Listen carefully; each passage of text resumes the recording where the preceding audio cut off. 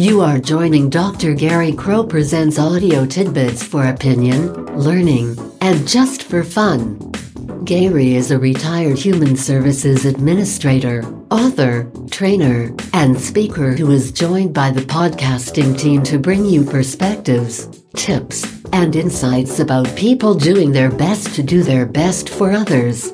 The team mixes their tidbits with music from Kevin MacLeod and special segments just for fun. Please relax and enjoy.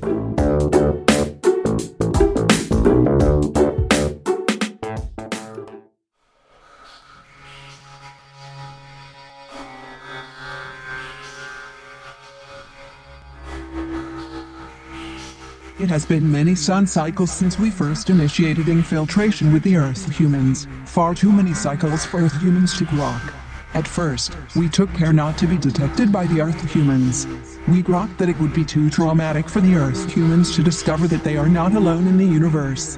The factor we did not initially consider is Earth human indifference. What do you intend when you posit indifference? Let me take a part at explaining. We grokked that if the Earth humans were to detect our presence, they would react unpredictably. Not knowing how they would handle knowing about us, we chose prudence. Despite our effort to remain undetected, we were detected by one of the more clever Earth humans who shared the discovery with other Earth humans. Very rapidly, our covert approach to infiltration became unsustainable. Our presence on the Earth planet was no longer hidden from the Earth humans. Although our presence is not widely known among the Earth humans, knowledge of alien infiltration is real and expanding. I agree that the reaction of the Earth humans could not have been predicted. Humor is the most common reaction. Earth humans know of our presence, but only find it amusing that we believe we think we are not of the Earth planet. They deal with our presence the same way they deal with any unidentified flying object that enters their awareness. They simply deny the possibility of an alien origin. Any UFO sighting is dismissed as nothing more than some natural or man-made phenomenon. The possibility of an alien origin is rejected out of hand. The good news in all of this is that we can come and go on the Earth planet without worrying that the Earth humans will ever grock who we are or where we originated. We need only take care not to draw avoidable or unnecessary attention to ourselves. Our leader in the capital city of the America pod has already mastered this hiding in plain sight technique. He makes no pretense of being one of the Earth humans. He boasts about being unique, smarter and more clever than any of the Earth humans, and the only entity capable of rescuing the inhabitants of the America pod in particular and the Earth planet more generally from the grips of the liberal left who will destroy the America pod if our leader in the capital city is not permitted to continue to reign large. With lieutenants like Mike P and Mitch M to support his every comment or action without regard for accuracy or authenticity, our leader in the capital city is good to go indefinitely. I suspect that you have gotten distracted. If I grok your point, our leader in the capital city makes no effort to disguise his alien origin. It just is not necessary. The Earth humans in the America pod do not so much as give even passing consideration to our leader in the capital city not being an Earth human. Your point is that if our leader in the capital city has not been outed as alien, we need not concern ourselves about the Earth humans grocking to us and our origin. I totally agree. We can continue our infiltration as we come and go among the Earth humans. Our strategy to consolidate wealth and political power within the inner circle is progressing quite nicely.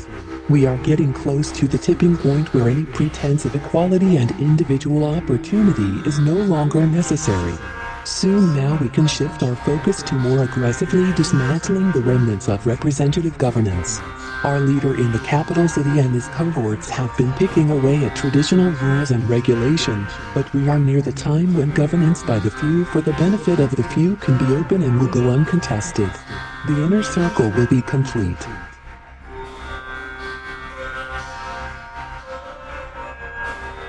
Don't worry about their overhearing us. We can hear them but they can't hear us. Right now, they aren't hearing anything except each other.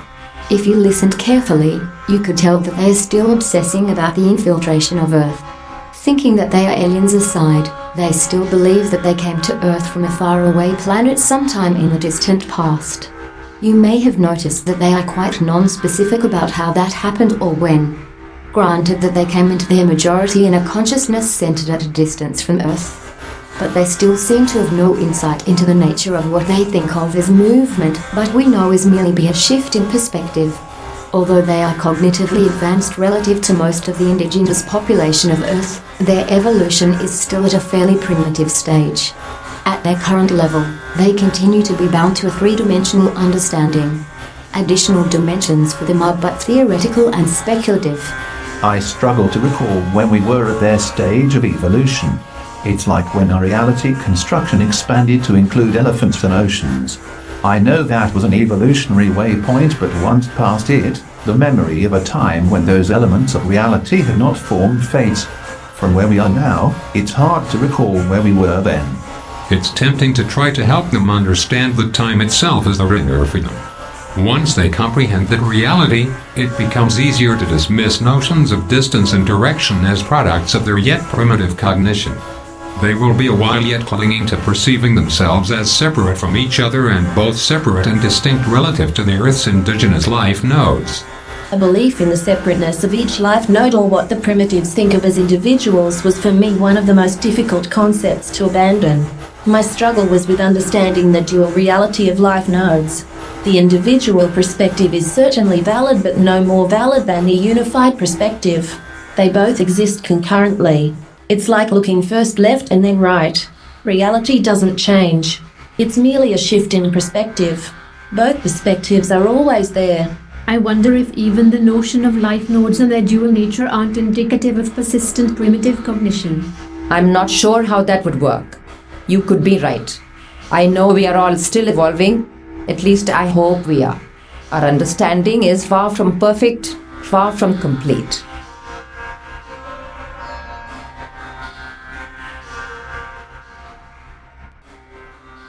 Although you may be unaware that my existence is within your conscious potential, it is clear that your evolution continues. In the 2 vignettes you have just experienced, 3 evolutionary levels are manifest. At the most primitive, the indigenous life nodes themselves represent an advanced level of human evolution. Those nodes still use space and time to keep themselves oriented, but you have some sense of the life force binding them. The connections are quite weak and cling to individual uniqueness as a persistent theme, but nonetheless, the unity of humanity is at least speculatively considered. The life nodes in the first vignette have evolved not visibly more. They clearly perceive themselves as separate and more advanced relative to the indigenous life nodes. Even so, they remain in the space-time mode. They hold the notion that historically they traveled from a faraway planet to the Earth planet. As nonsensical as this is, it enables them to account for their presence among the indigenous life nodes while recognizing their persisting sense of separateness. An unfortunate consequence of this awkwardness is a belief in their superiority relative to the indigenous life nodes. The point is real. The life node they refer to as their leader in the capital city has taken their self-aggrandizing sense of superiority to the extreme. The interesting point is that these so-called aliens fully support their leader in the capital city and his movement of greater influence and control by the life nodes in the inner circle. I had not predicted that the seduction of wealth, power and influence combined with perceived superiority would freeze life force evolution to the extent it obviously has. I fear that the collective life force may have its evolving progress substantially inhibited. What, if anything, can we do to facilitate ongoing evolution of the collective life force? Perhaps considering the prime dimensions of the collective life force serves. Space and time are convenient constructions enabling a useful way of organizing experience for the life nodes. This is especially helpful for those life nodes not able to grasp the unity. The challenge is developing insight that acknowledges that space and time are the possible perspectives within an array of possible perspectives. Of course, all space and all time are present concurrently and are without actual dimension. Thus, motion and change are but trivial notions posited for the convenience of the less evolved. Doing something to prompt this insight in the less evolved is itself nonsensical. Insight is not input, it is output. Appreciation of the unity is not an action. It is the absence of action. It is toward which humanity is pulled, not a push phenomenon. This also applies to individualism. The notion of discrete life nodes separate from other life nodes is equally nonsensical. Even so, it is useful for life nodes unable to grasp the unity. Grasping the underlying unity is perhaps the most significant evolutionary marker. The least evolved life nodes are doubled down in individualism. The more primitive the life node, the more energy is expended on super-individualism. This is reinforced with aspirations for increasing wealth, power, and influence. These aspirations combine with an increasing disregard of the aspirations of other life nodes and any but the I individual. We shifts to I and you, and then in turn to me and not you, and finally to only I. The leader in the capital city along with others in the inner circle represent the case in point. External forces collapse the inner circle either by evolution or revolution, but collapse they will. Humanity will evolve but not through deliberative action. The collapse of the inner circle and an end to individualism at the expense of the unity happens spontaneously and inevitably. I know that my perspective is shifting and assume that other life nodes are experiencing shifting perspectives as well. My concern is that we are collectively experiencing an evolutionary regression. Our political leaders tell us what they are doing, have done, and hope to do that justifies electing them to lead. They attempt to stake claim to being the most qualified to lead. More to the point, they hope to stake claim to having the best plan to move the indigenous life nodes into the future. Their claim of individual superiority is obvious and their inability to move beyond time as a gauge of action persists. They have no insight into the unity and the responsibility of government to foster and enhance the responsibility of all life nodes for all life nodes. They value the primitive concept that promotes the notion that says, follow me, I will take care of you, as opposed to one that says, please select the leaders who will best enable all of us to care for all of us. I am very aware that even we have difficulty discussing the unity. Our understanding and language are not yet sufficient to capture its essence. We continue to pull back on space and try to inform our perceptions, and on individualist notions to structure our communication. Our evolution is far from complete. Doing our best to do our best for all the rest is perhaps the best our existence can ever support on our journey toward the unity. For now, let's only hope that we all do well, be well, and stay safe, knowing that we can always do better, do more to nurture the life force on which we all depend.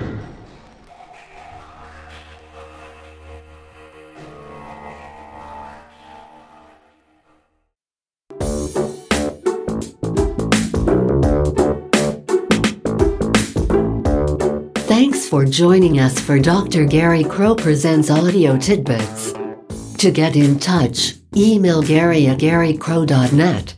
Visit www.garycrow.net for more tidbits and ways to subscribe so you don't miss any future episodes.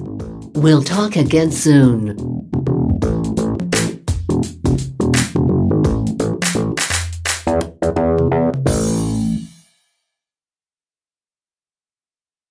Music by Kevin MacLeod.